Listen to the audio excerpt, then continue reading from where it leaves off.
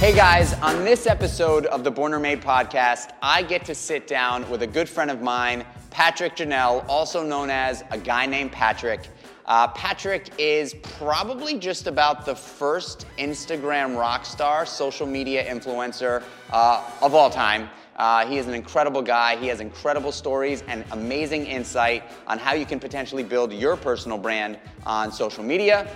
Check it out. This one is a good one. Ladies and gents, this podcast is brought to you by Athletic Greens. Athletic Greens is the bomb. It is my go-to supplement. It is a green powdered superfood supplement that you simply mix with water or water and nut milk. That's how I like to do it. Shake it up and drink it down. It's that simple and it tastes really, really good. It is the first thing that I put into my body every single morning. I've been doing that for 3+ years. It's filled with 75 vitamins and minerals. It's got prebiotics, probiotics. This stuff is legit. Go to athleticgreens.com/born. That's athleticgreens.com/born. And with your first purchase, you will also get 20 free travel packs of Athletic Greens. They come in handy like you would not believe. I truly rely on Athletic Greens as my health insurance. I love it, love it, love it, and you should too. Thank you for being here. I'm very happy to be here. So the idea behind this podcast is pretty simple. It's a conversation, but at the end of the day, I'm trying to meet with people like you that I believe are extraordinary people, that are leaders of an industry, that are high performers, even though that word, that phrase or that term today is, I feel like, being overused. Meeting with folks like you to sort of pose this question of whether you think you were, or high performers or leaders of industry or just leaders in general were born with the ability to do what they do, or if it was something that was created or made over time based on hard work and dedication. Mm-hmm. I'll tell you my thoughts after I hear from you. Okay. But Patrick Janelle.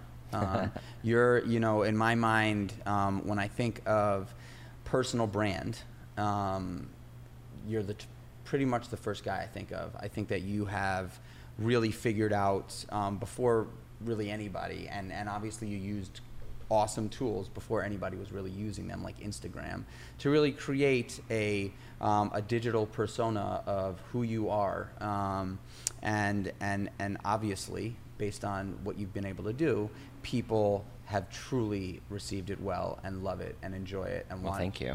Yeah, they want more of it. I hope so. Including myself.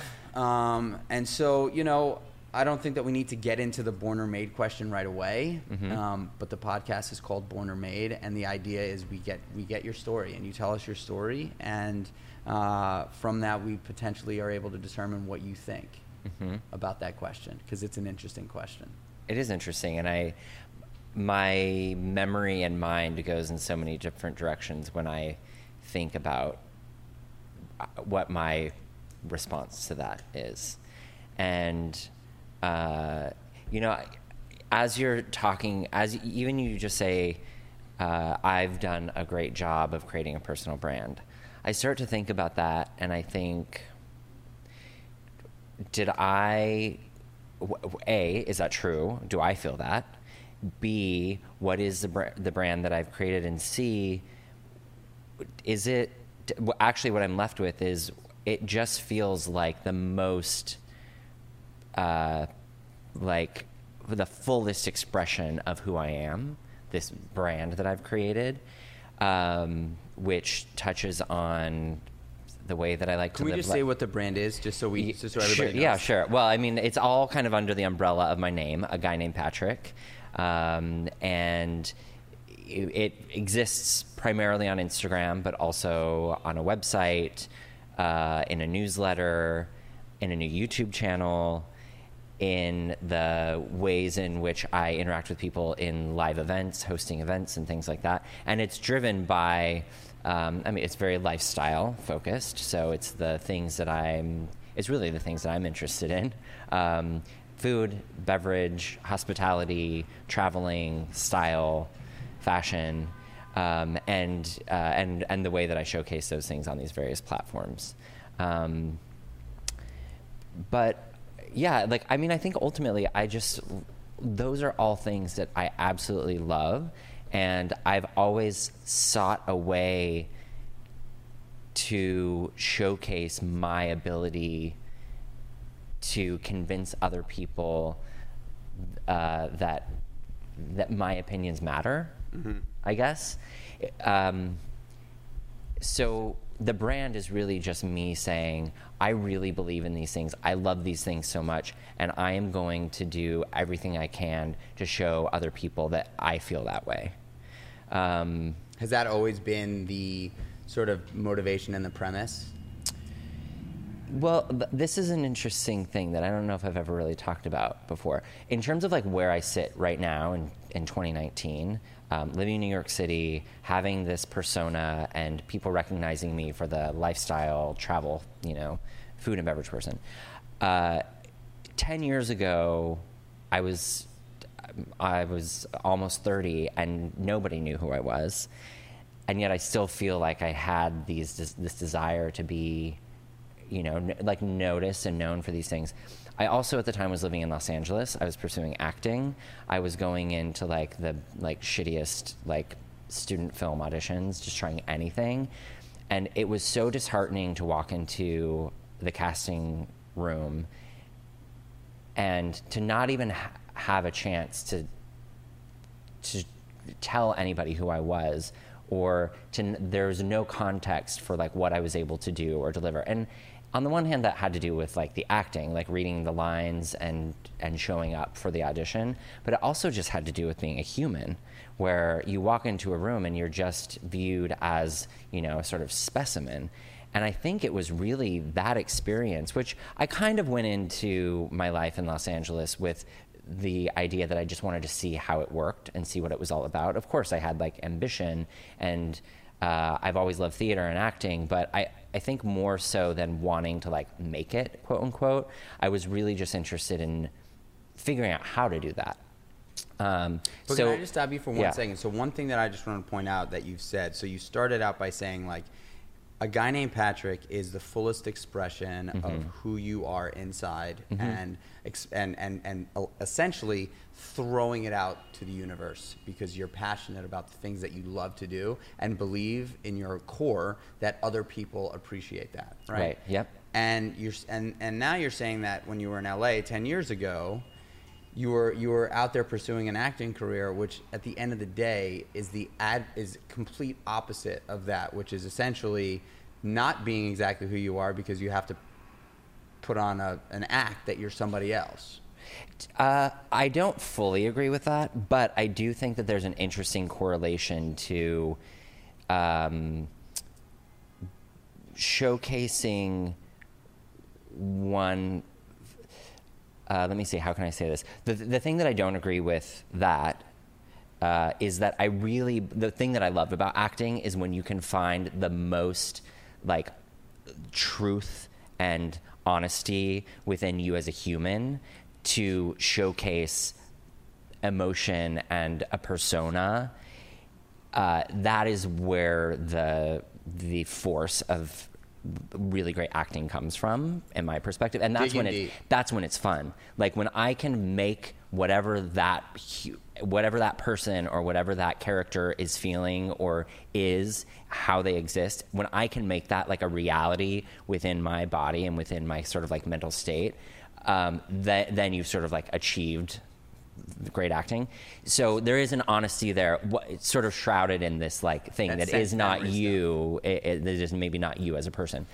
However, I think you're right that I mostly was coming away from these experiences feeling like, on the one hand, sure, I wasn't getting cast or I wasn't the right fit for the role, but more than anything, I wasn't being seen as a human. I wasn't being seen for like the full potential that I had to offer. And that didn't just mean, getting a part. That just meant being like a badass human being with like skilled with, I was a graphic designer. I had visions for throwing events. Even back then I had just driven my Vespa across the country on a road trip by myself as an experience to learn about the world and my life. And wait a second, can we just stop there?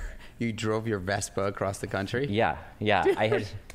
I had left Colorado. I was 20, I don't know, early 20s. I had bought a Vespa in Colorado, knowing that a year from that time I was going to be in Los Angeles. That was like the goal. That was the dream.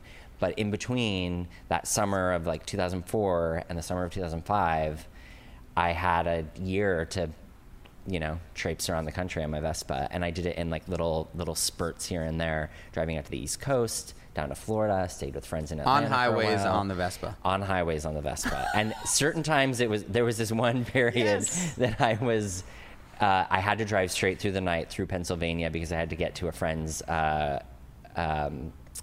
wedding rehearsal. And I was like late. So I literally 24 hours from Indiana to New Jersey. I was on I-80 behind these semi trucks. It was like it was like 3 a.m. The only traffic on the interstate were these semi trucks, and I'm literally on this little. It was a 250. It was like legally, technically a motorcycle, like the littlest one you could possibly have. And I was like drafting behind these semi trucks. One, to try to stay warm because it was really cold, even though it was like August or something, and 2, to try to just keep going. And I don't know, maybe the semi trucks were like pulling me along. It was like the most dangerous thing. I mean, I just rode a motorcycle from Los Angeles out to Joshua Tree, and it was a 798, and man, that was I can't imagine it on a Vespa. And a blast. It was crazy. It was good. Sure. So, here I am in LA with, feeling that I'm much more of a human than anybody is seeing me as.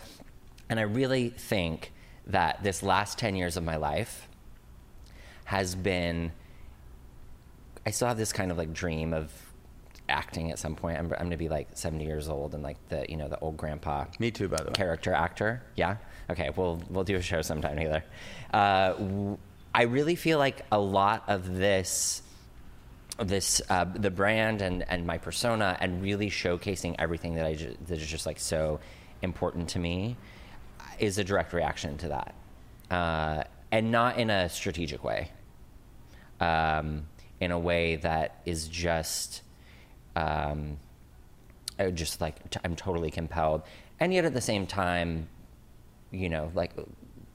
all of the things that I do, I love. And so it's also a really do you have exciting, a policy? Because I gotta say, for me, if I'm not interested in something, I simply, being a business person, there's so many different elements to business. There's the creative element, there's the people element, there's the financial element, there's the operational element, the logistics element. There's so many different components, and that's why typically small business is so difficult to produce and perform and execute, because there's so many different things. Yeah, like workers' comp. Yeah. And all the fines I got for not getting it properly. Yeah, exactly. To the T, exactly that.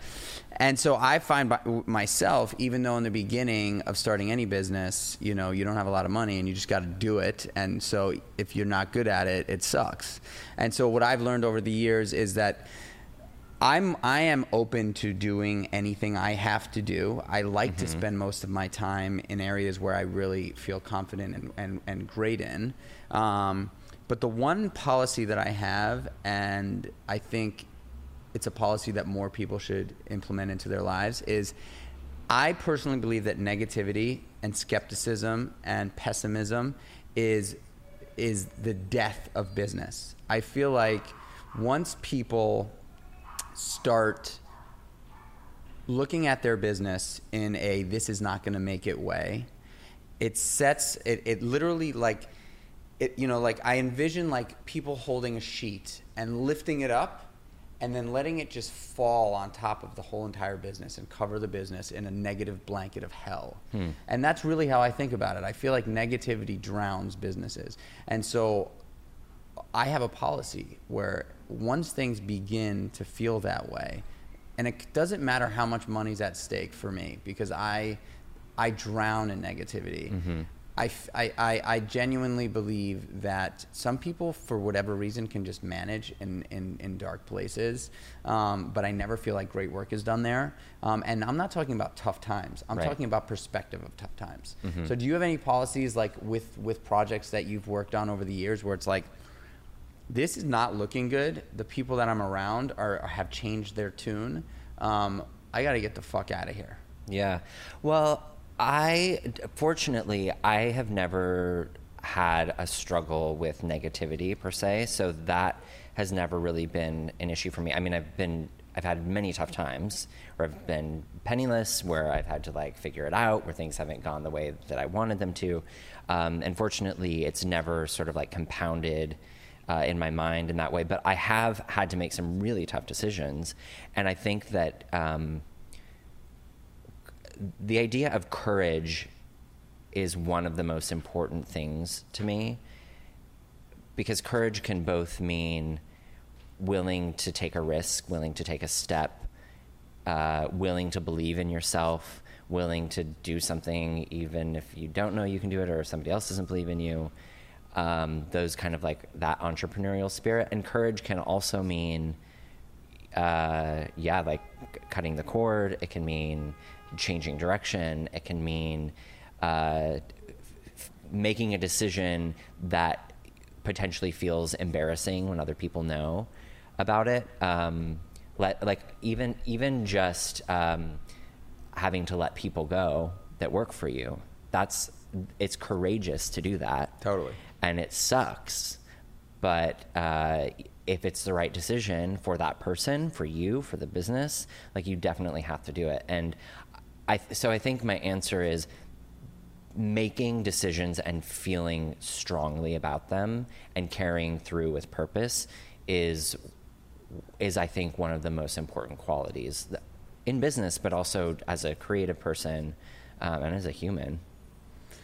So you mentioned that you were in LA 10 years ago, and I think if we get back to just like thinking about the sort of motivation for me doing this podcast, trying to figure out whether, leaders, inspirational people are born with this ability, I'd love to get back to your childhood. I'd like to learn. I'd like to hear your story from as early as you can remember, and sort of talk about moments along the way. And if you don't really recall them as moments, potentially I can point them out as like, hey, let's talk about that for a second, that were standout to you, that led you to believe that you had the courage to go out and create. So this is a story that kind of sticks out in my mind. It's a kind of cute story. I think that to me illustrates one of the kind of primary endeavors that people know me for now, and how it sort of manifested like very early on. I remember, to be specific, my parents were part of Amway. Do you know what that is? It's like a kind of pyramid scheme thing. It's like a Mary Kay, but like in a much like more product. There were these magazines that my parents would get once a month, and you'd see like the people who'd become like multimillionaires selling, tons of shit through Amway. And I remember I would like take these magazines and I would like cut out the photos of the people featured in there. I wasn't making a vision board. That wasn't important to me. But I would literally, there was this one specific moment. I think my cousin was around the time, my cousin Amy. And I told her that we were going to host a party and that we had lots of guests coming to town. And I cut out all of the photos from this magazine and I taped them up next to the doorways around the house, the bedroom doorways and in the basement. And that was where all of these guests were staying. And then we had to make food for them. And the food that we were making was a cake. So I must have been, I don't know, like 7 maybe. Mm-hmm. And who knows where this idea even came to me, but the idea of hosting people and creating an experience, honestly, that these people wanted to attend, unbeknownst to them. The millionaires. The millionaires from Ohio. I grew up in Colorado, so this is in Fort Collins, Colorado. And and then I don't remember actually making the cake, but I remember running the dishwasher later, and I put way too much detergent, and there was literally suds coming out Like a cartoon. It was literally like a cartoon. It was like covering the entire floor. I didn't even know that like was possible.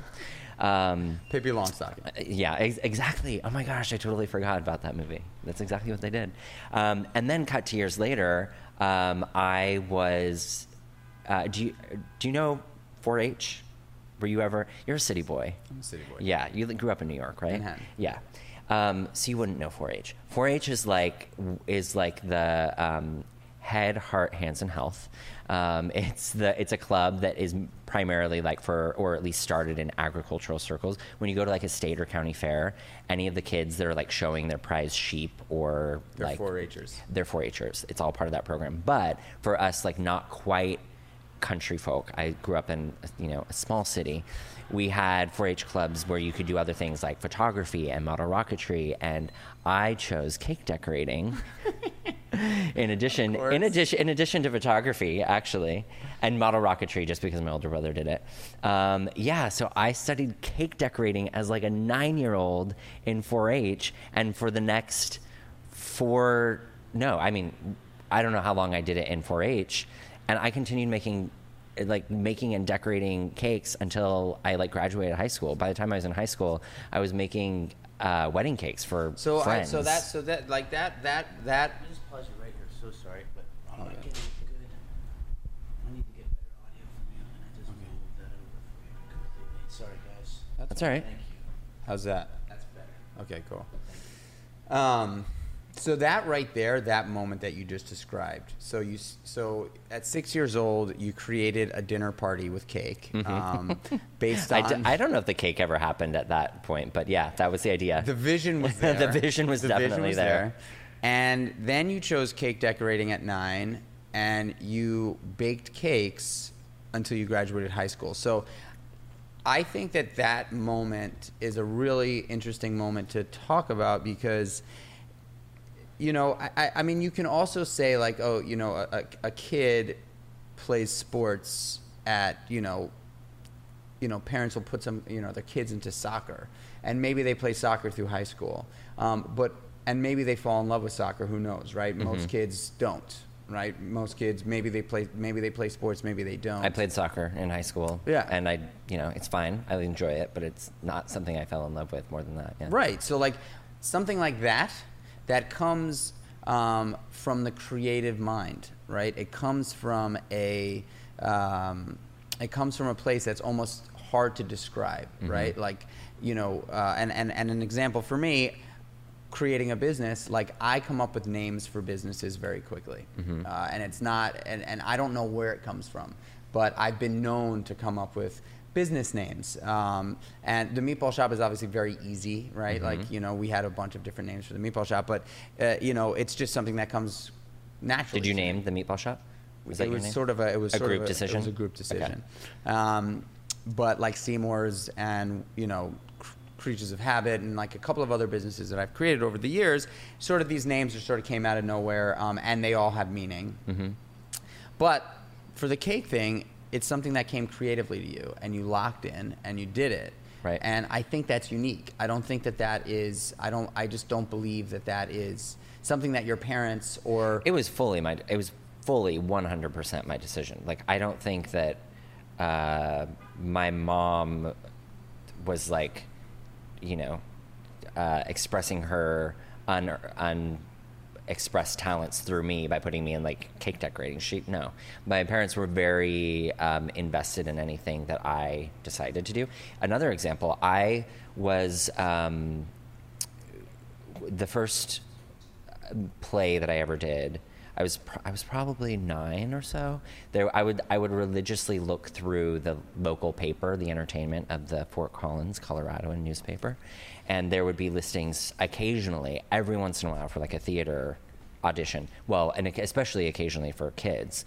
And there was an audition notice for The Sound of Music, and I was a fan. I had watched plenty of musicals growing up. We had a lot of tapes of Rodgers and Hammerstein musicals. And so I asked my mom if she would take me to the audition. fully of my own accord. She took me, this was like the local dinner theater.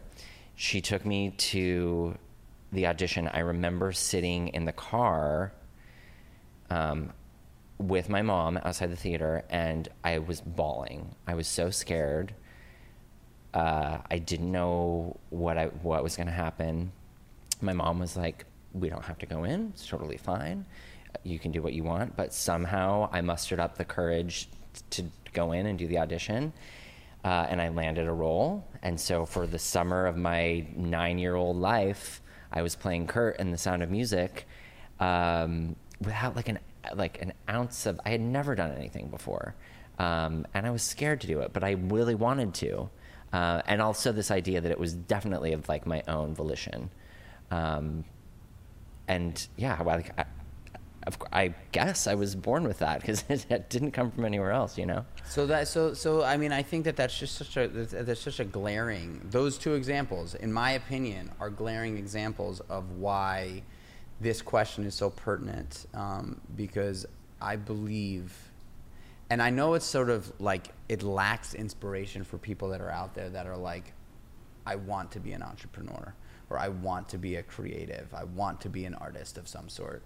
And I don't think that it's fair to say that it's impossible, because I feel like there are certain people that can work their ass off harder than anybody else and get there. But I truly believe that there are people that are just born with an ability that they can't really put a finger on, that motivates them to want to go and get it, and they get it, and they do it, and they have this like almost fearless, like once you succeed in a few things, there becomes this fearless sort of drive to just try.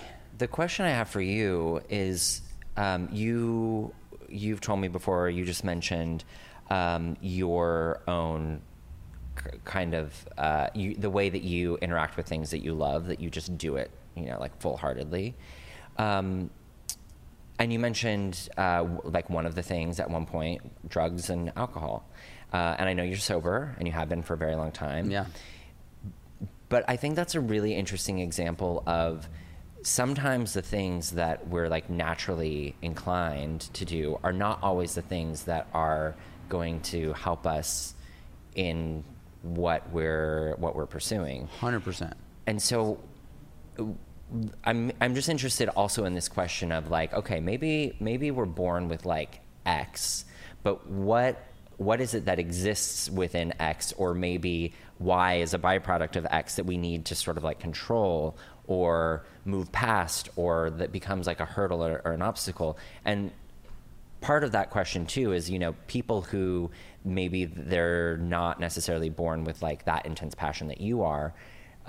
There's something else in their life that they're born with that allows them to do something, but they need to, the thing that they struggle with is the thing that makes it so easy for you. You know, there's this sort of like counterbalance of forces in our lives, that some things come really naturally, but the byproduct of that means that there are certain things that we really have to like work hard.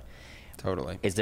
Are there things that in your life you have felt like you need to, I mean, we named one obviously, but in order to succeed, that you have to figure some shit out, or you have to something that you don't feel like you're naturally gifted at. Sure. That you have to figure out. Yeah, I mean, look, you know, I think, because I've obviously done a lot of thinking on this topic, I believe that typically people that get to the top of their game have an obsessive, addictive compulsion situation going on. I believe that.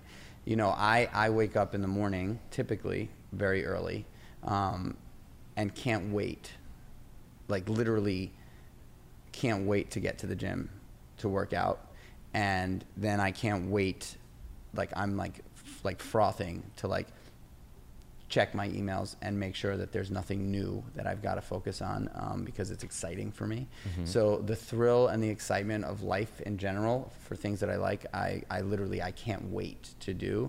But what I know about myself too is that I am a great starter, like a really great starter. That's what I think. I really enjoy the creative building process of things. I don't personally love and or am good at closing the door on anything, finishing it. So I like to bring things to life and make them feel really good and pray that there's enough great people around me that are good at executing long term. And that's an area that I know I could be better at, and I know that I've struggled with. I'm a great starter. I'm not a great finisher. And so I think that, you know, the Harvard Business School grads are really great finishers. You know, they're really great executors and finishers and day-to-day operators. I am certainly I am like a down and dirty, roll up my sleeves, Be the one in the trenches. Yeah, get it done operations person. Like, I think about life and systems and success, but only to a certain point. And so that is definitely, I don't know if that's a fault. I don't know if that's a, you know, I mean, it's certainly something that I could be better at, right? Like, I could definitely be better at thinking about what does years 3, 4, and 5 look like. Oh, I'm the same way. Like, the idea of like strategy and like long-term planning for me are really, they're just not interesting as much as they should be, you know, because I care about the rest of my life. But it's much more exciting for me to kind of take what's in the moment and work with that and be able to do something right now. But you know what I think is really incredible about that? So you and I are similar that way. And I think a lot of the people that I tend to find some sort of an attraction towards or a gravitation towards tend to be that way. Because you know, I also believe that there are people that think the complete opposite of us, that are like, I have zero interest in creativity. I have zero interest in starting something from the ground up. I do not want to take a risk. I do not want to do that. You give me a fully baked idea and I will absolutely crush it on the logistics and operations and figure out how to make it great long term.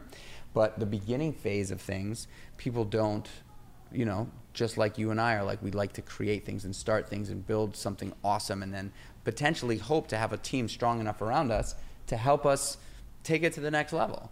Right. Yeah, I mean, you know, there's so many areas in my life where like I need work. You know what I mean? Yeah, There's well, so I many. mean, we all do, for sure. Totally. But I, you know, I strongly believe that people think with two different sides of the brain. You know, there's the creative side of the brain and there's the operational side of the brain. Well, and it's also, I kind of think about it for me as one of the biggest things for me in terms of like thinking differently than many other people is thinking as the kind of like performer, the creator, the person that gives the experience. You have a restaurant, you need hundreds, thousands of people to want to come to the restaurant. And not that those two things, having it and attending, are mutually exclusive, but in my case, I am very much less interested in watching a TV show as opposed to like at one point, you know, wanting to be on it, or consuming content rather than creating it. I'm the person that I want to create these things, and I'm so grateful that there are other people who want to consume and who want to be an audience. I love hosting an event and pulling it all together. I'm much less interested in attending an event. I love orchestrating, and I love being there, and I love having a job to do while I'm there. That to me is much more interesting than, you know, going to a nice event and mingling, for sure. So a guy named Patrick. So you were in LA 10 years ago on an acting pursuit, and you make your way to New York. Yeah, there was a short interstitial in Frankfurt, Germany between those 2 points, but tell me how you got, where did your Instagram fame come from? So I joined Instagram in 2012, right after I moved from Frankfurt to New York, and I had friends who were on the platform. It was just a purely social tool. I wanted to see what my friends were posting. I was also new in the city. I didn't know many people.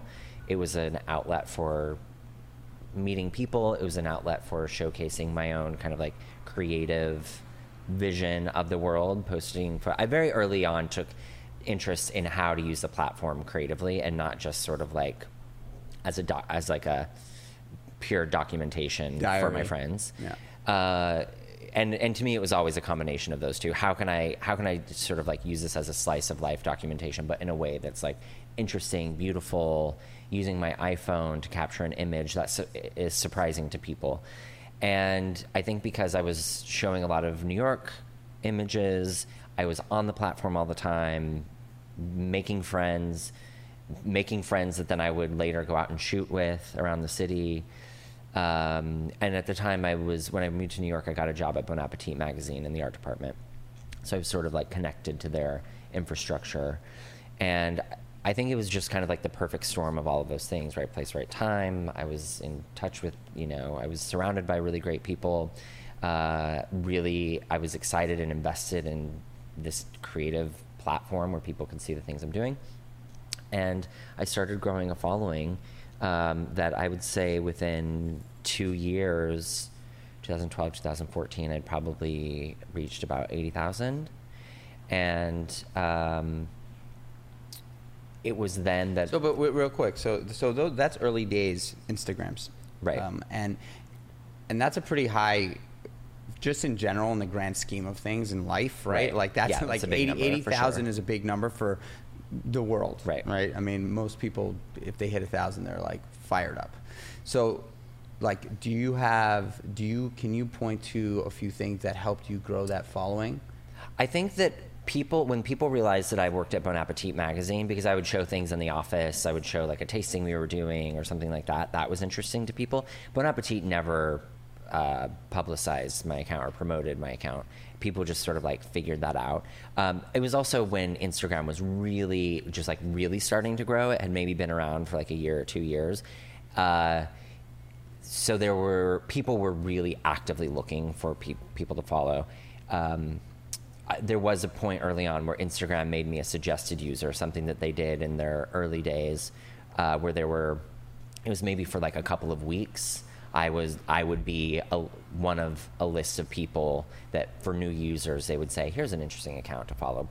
That probably accounts for like 2,000 to 22,000 in terms of my growth. But then from 22,000, it was being part of Bon Appetit. I think probably during that time, there were some like press pieces that I was included in, like a roundup of, at that time people really knew me as a food Instagrammer. So like top 5 food Instagrammer to follow, or like a top 5 New York City Instagrammer to follow. So definitely like traditional press helped a good bit. And then honestly just being like really active, like me following people and engaging really regularly. All of those things really contributed to that. And so you're at 80,000 about 2 years in, and you start to realize that this is an opportunity to monetize. Well, at that point, I had gotten my first like brand reach out to me and say, well, I think the first brand that reached out to me in any capacity was Barber Clothing, the British brand, and they sent me like a bag and a jacket and a shirt, and I made a video with this guy Danilo Loria, who does really amazing like iPhone video work, and it was like unpaid, but I was like, oh, this is cool. I get a few free products and also get to like create in a new way with somebody else. It was a very fun campaign. And then there was a Capital One opportunity that was like, I think it was in collaboration with Travel and Leisure, and they basically were like, we love your photos, take more like that, like pizza at Grimaldi's, the picture in Central Park, the top of the rock, things that I was kind of documenting already, and we want to use those essentially as social media ads, and then we're going to pay you for it. And I was like, awesome, let's do that.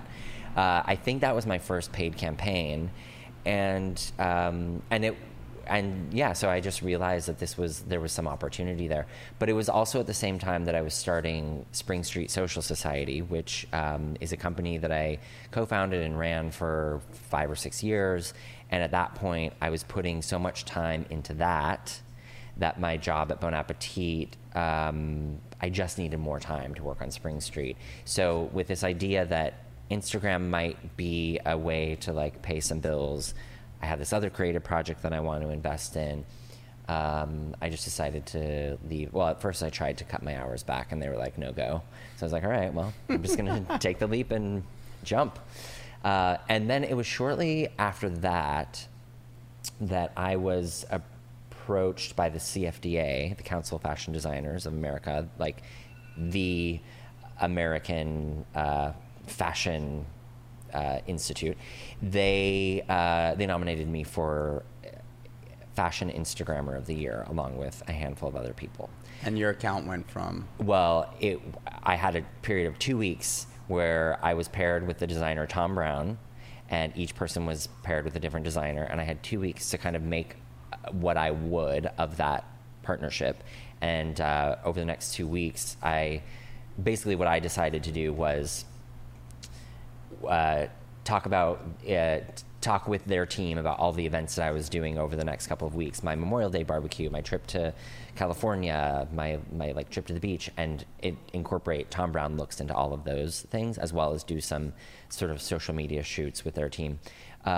Basically, then it was a contest to see which of the accounts could get the most engagement. So I won after 2 weeks, and I won that award, and it was after that my following really skyrocketed, because there was just like an incredible amount of press surrounding that. So I think I probably went from like 100,000 to like 250,000 in like 3 months or something. I don't know, 6 months. It was it was pretty crazy. That's insane. So then I kind of had shifted from just being food to being style, and now a lot of people see me as a travel person, but I've always just kind of been documenting everything that I do. I mean, I kind of, when I think of your feed, and I love your feed, it's just like, I mean, almost everything is taken on your iPhone now. At the beginning, up until maybe 2 years ago, everything was. Now it's a mix. Sometimes I have a photographer, Sam, that I work with quite a bit. Sometimes it's photos that he's taken. Sometimes it's photos I take on my iPhone. It's a total mix now. I mean, I just think of your feed as an all-encompassing, I would just say, umbrella lifestyle. Just lifestyle in general. It's gender neutral. It is like good feeling, food, fitness, wellness, style, and fashion. I mean, travel. Well, the thing is, the reason that I approach my personal brand that way is because every element that you just mentioned, to me, is an important component to a well-lived life. Sure, I love looking great and I love style, but I don't love that at the expense of caring about like the food that I eat. Some people are just very interested in a specific thing. I'm just interested in having a really well-lived, beautiful life. And awesome so each of these things are equally as important. High five to that. Right? So I pay attention to all of it. I'm just interested in having a really awesome life. Yeah. All right. What is, I got a few questions because I think some fun questions. Place that you've traveled more than once that when you think of travel, you always go to? Big Sur. I love Big Sur. Like globally, Big Sur is your spot. Yeah, I have an affinity for like domestic American travel. I think the country is phenomenal. Sure, you can get some similar landscape in like coast of Italy or something, or places I've never been, South Africa. But to me, it's a place of comfort and adventure at the same time. I have an affinity for like the American West and the West Coast. It's just stunning. It's beautiful. I've had some of the most amazing times, like road trips by myself, driving up the PCH, kind of like a moment of self-discovery and a moment of discovery of like the world. I tend to travel I'm more likely to travel to a new place than revisit a place that I've been. Mm-hmm. But to answer that question, that's what I always think of. Yeah, for me, it's Barcelona. I love Barcelona. I think Barcelona. It's a fun city. I've been there 4 times. It's just, and I love Barceloneta, the little residential community on the water there. I think it's incredible. EI or IQ? Wait, what's EI? Emotional intelligence. Yeah. Just like in general. EI. Yeah. Yeah. Agreed. Is there a book that you recommend? Not necessarily your favorite book, but when people ask you about, hey, Patrick, is there a book that you would recommend to read just in general? Is there a book that you think of? I'll tell you the book that I feel like had the biggest impact on me ever. It feels a little bit weird to say because it's usually a book that people usually read in like elementary school or primary school or maybe middle school. I never did. I had never heard of it until I was like in my 20s. It's called Things Fall Apart. Mm-hmm. Did you read it, or you're aware in junior high? Yeah, in junior high.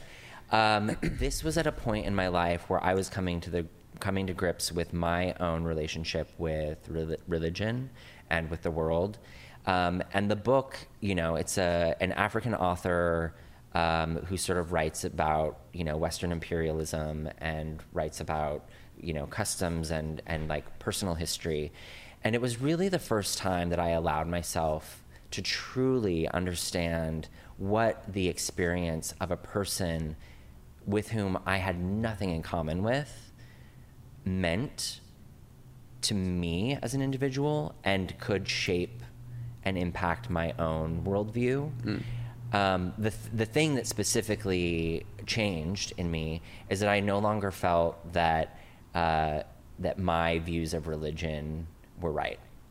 It suddenly, for some reason, the way that this sort of like storytelling and custom and religion of the native people in that book were presented as a sort of a lifeline for those who believed and experienced those specifics and histories was so similar to the way I had experienced life and culture and religion in my own world. And it suddenly made me realize just how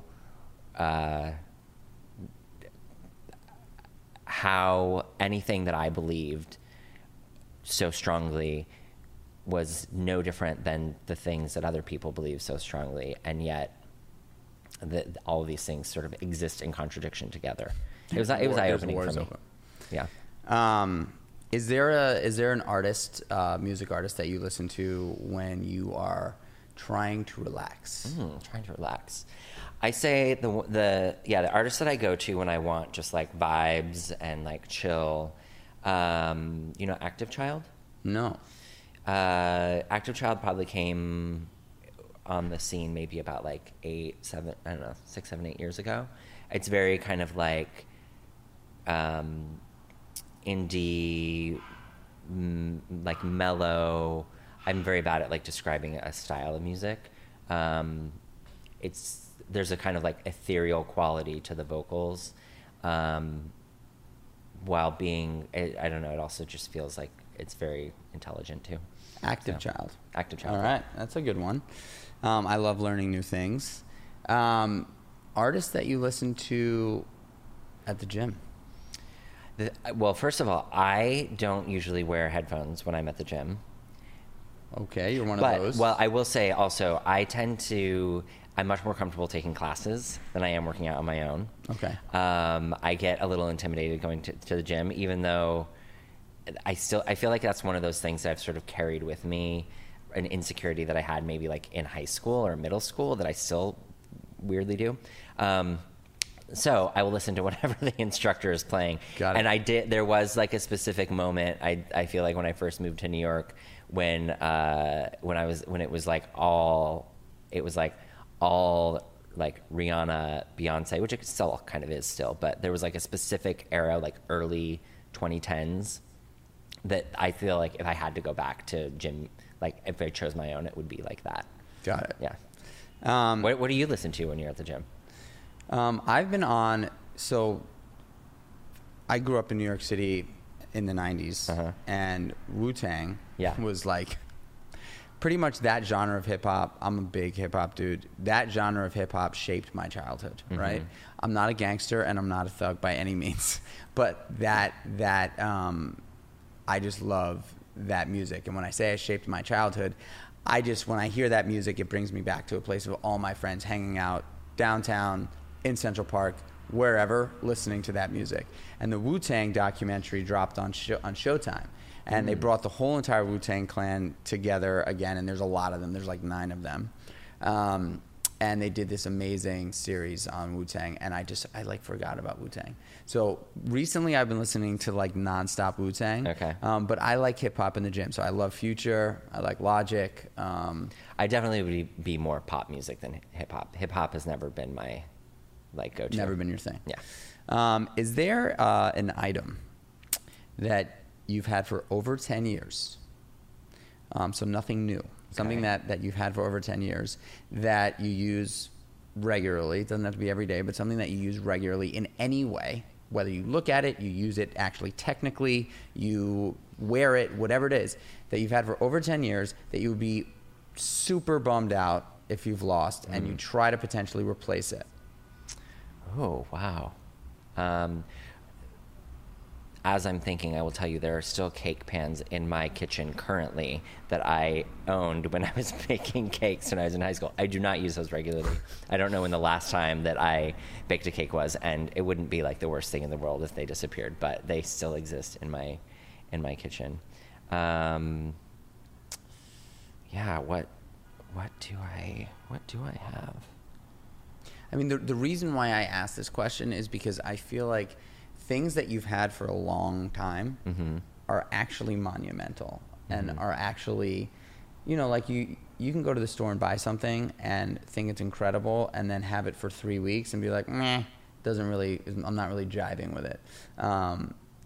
There are certain things in my life that I've had for a very long period of time that, if I lost it, I'd be truly bummed out and like potentially wouldn't be able to get it again, but would certainly try. And so for me, it's this St. Christopher here that like I would be really upset because it's a St. Christopher that,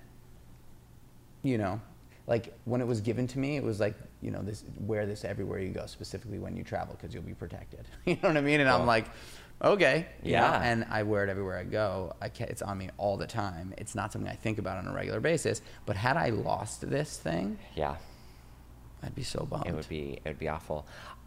To be honest, I don't know if there's something that I have that kind of fits that bill.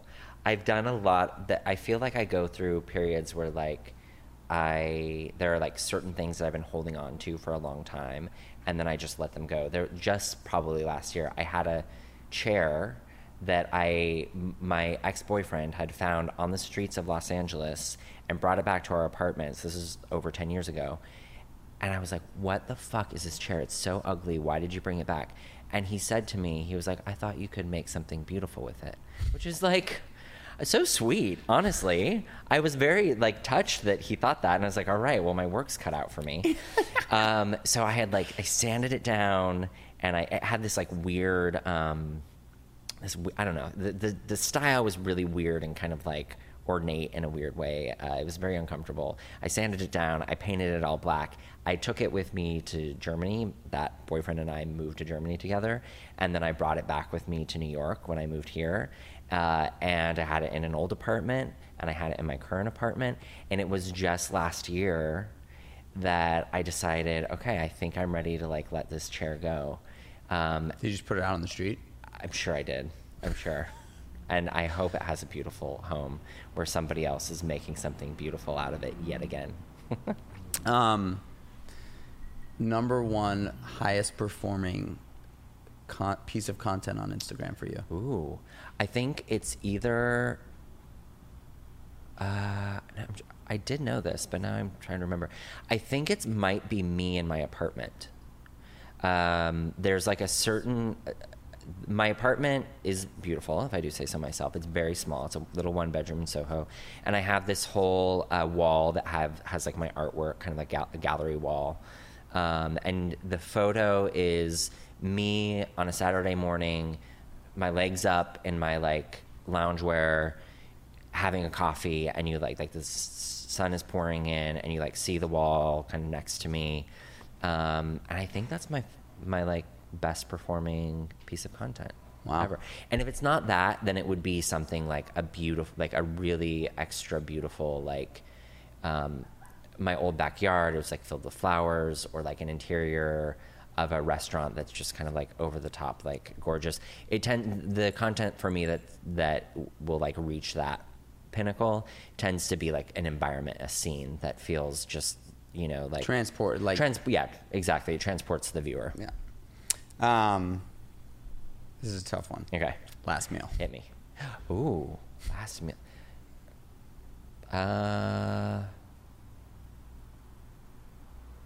This is okay. I don't know if I can answer that question, but what I will say is I care so much about food, and I think about every single meal that I'm eating and what I want. And yet, the idea of a last meal is not important to me. I don't think about, because the reason that food is so important to me is it can be so incredible. Food can be so incredible, and we have multiple times every day to experience that like incredible opportunity. And so like I'm much more interested in what I'm eating like every day or like tonight than what my last meal is. But okay, so if I'm actually going to answer your meal, it'd probably be some, like, honestly, nothing makes me happier than like a California style fresh produce, like, you know, like a grilled something that's like perfectly in season with lots of herbs on top, lemon zest, and just like the bounty of the earth. Something in that world is probably like my favorite thing. I had one of those meals last night. Oh, really? Where? I went to an event at the North Brooklyn Farms, Oh, and cool. Missy Robbins was cooking. Oh, amazing. That's exactly where you're going to get that meal. Gosh, it was so good. It was it was just like everything was like prime and just like perfect spring vegetables, just, you know, pesto, lemon zest, you know. Spring is my favorite time to eat food. Me too. Yeah. I mean, I like fall too. Fall can be amazing. Lots of like Heartier. Roasted root vegetables, Yeah. etc. Like, and like, like meat and roasts and whatnot. But I'll take spring any day. Can you recall the best piece of advice you've ever been given? This is like a little cheesy, and it was not a person that gave me the advice, but I remember this card that I bought when I was in high school that said, do something every day that scares you. I like it. And I tend to be fearless because I'm fucking afraid of things. And it was early on in my life when I decided that the only way that I was not going to be afraid, whether it's afraid of heights or afraid of being social or of being awkward, the only way was if I confronted it full on and made a conscious decision that I was going to confront that and overcome it. So the idea of doing something that scares me every day is a powerful thing for me. Patrick, do you believe that high performers are born with an innate ability to get to where they are? Do you think that they were made over time? I definitely think it's a mix, but I think that there has to be something innate in people to even get them to the point where they're willing to pursue something bigger than themselves. Born. You're a borner. I'm a borner for You're sure. a borner. Dude, I had so much fun talking, man. I had fun too. Thank you for having me on. Of I course. appreciate it. It's you know, it's like I feel like these conversations are, you know, there's awesome things for the listener to take with them, and there's awesome story, and I gotta say, like, I believe the passion that at the sort of core of who I am, the human connection and the human engagement and the ability to smile with other people is really what drives me. And sitting down with guys like you, and I was like, from the moment we've met, I always there was something about you that I just thought was awesome, and what you do is awesome. And I mean, I don't know anybody that could think I mean, I think anybody that knows you or who's done anything with you just walks away with a big smile on their face. So, dude, Thank you. I really appreciate it. You inspire me too, Mike. It's always been a pleasure. I agree. From the moment I met you, I was inspired by you. So, Thanks, man. yeah, thanks for having me on. Patrick Janelle, guy named Patrick. Where can people find you? People can find me on my Instagram, a guy named Patrick, on my newly launched YouTube channel, which is youtube.com, a guy named Patrick, and at my website, agnp.co. agnp.co. Do you want to just tell us anything that you're working on real quick before we finish up? The thing I'm most excited about right now is this YouTube channel. I'm going into spaces of creative people and getting my hands dirty, they're showing me how they do the things they do. So whether it's going to the farmer's market with Carla Lolly Music from Bon Appetit, or going to the flower market with the Putnam and Putnam flower duo, and many, many more to come. It's the thing that I'm most excited about because I finally get to be on camera like I always wanted. I'm just doing it myself. There it is, dude. Yeah. That's it. Thank you so much. Yeah, man. thanks, Mike. Good times.